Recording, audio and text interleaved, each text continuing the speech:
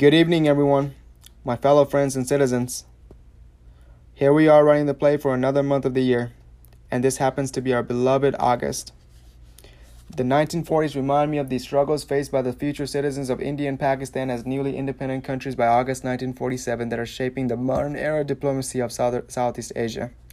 The 1960s reminds me of the decolonization process that happened in Africa and the struggles faced by the modern-day states of Madagascar, Mozambique, and Sierra Leone, along with many other nations that are shaping the current diplomacy of Northern and Southern Africa. Nations that are shaping the current nations hailing from East and West Africa. Something that cannot be deemed as non-existent and must be endorsed, recommended, and worked to establish such relations with. But at what cost of suffering and economic turmoil do these countries need to suffer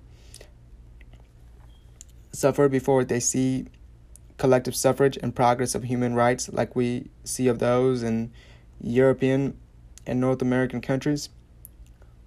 How many more people does West Africa need to be left with no jobs and the security of their futures?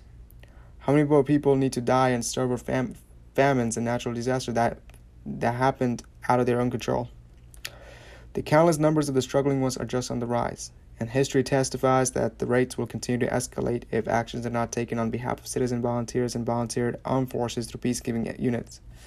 Similar to Pakistan and India, there are citizens right now in other parts of Asia and Africa that have bare minimum access to healthcare, education, and the right the access to healthcare, education, the right to living free and strongly independent without disparity, because of themselves being rich or poor, being abundant or lack of food and shelter security. That's where we can come in to empower such projects and work to bring a better change for Africa and newly innovative sectors. My plans to lead an empowerment project for a better Africa and for the next decade and beyond include the following: paving the way to investing in the foreign exchange and cryptocurrency monetary exchanges through direct and peer-to-peer interactions of learning this valuable trade-trading skill set. Opening up a future academy dedicated to young cadets and adult leaders about aerospace and how they can get involved in conquering the challenges of space flight, and settlement. And introducing community service projects dedicated to providing high-energy job opportunities both for women and the youth, as well as programs dedicated to building and maintaining eco-friendly ecosystems in their natural habitats to preserve the beautiful Africa we know from watching the snapshots of wonderful fishes, elephants, and other organisms in those documentaries we usually watch for our science classes at school. That's just the beginning of the catalog of plans, but that's what I would like to focus on providing back. So far, the United Nations peacekeeping forces have been instrumental in delivering changes back toward protecting civilians and unarmed citizens from armed conflicts occurring in the region, with Pakistan, India, Bangladesh, formerly East Pakistan, and Korea making up over the commitment from about 90,000 personnel. And much of the peacekeeping efforts have been strived and achieved in the recent 40 years from 1981 till the present. That's really remarkable. If peacekeeping persists, it is estimated that another 3 million more women will be able to secure their rights to vote, get an education, acquire good-paying jobs for themselves and their families. Another 5 million and more children will be able to go to school and become productive members of our society through these peacekeeping operations. And that's what I will look forward to partnering with multinational organizations such as USAID and the United Nations, as well as many others, in order to achieve the plans I've just shared with you all. This is voluntary, but it is a necessity for the survival of mankind. The resource depleting the issues of many African nations isn't sustainable at the moment. So we must act right to shape it sharp.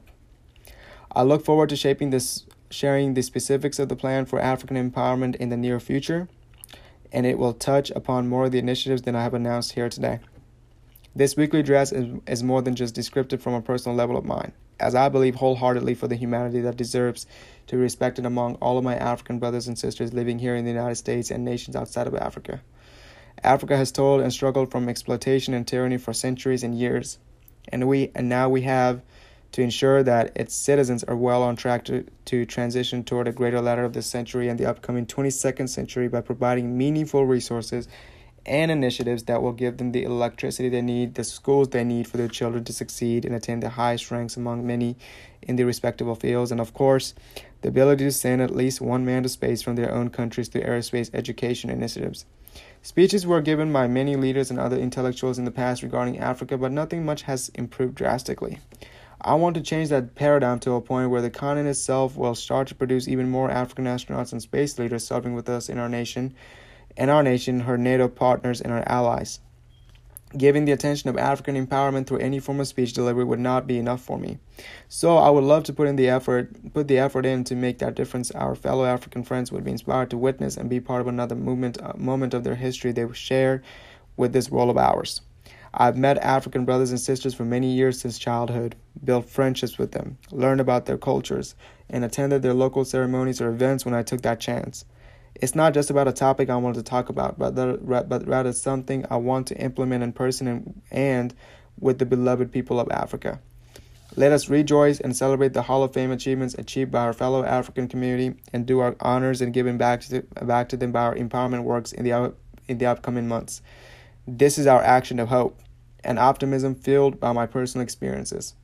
I will be committed, and I hope you are as well. That's because our world future crucially depends on it. Thanks for listening. Happy August.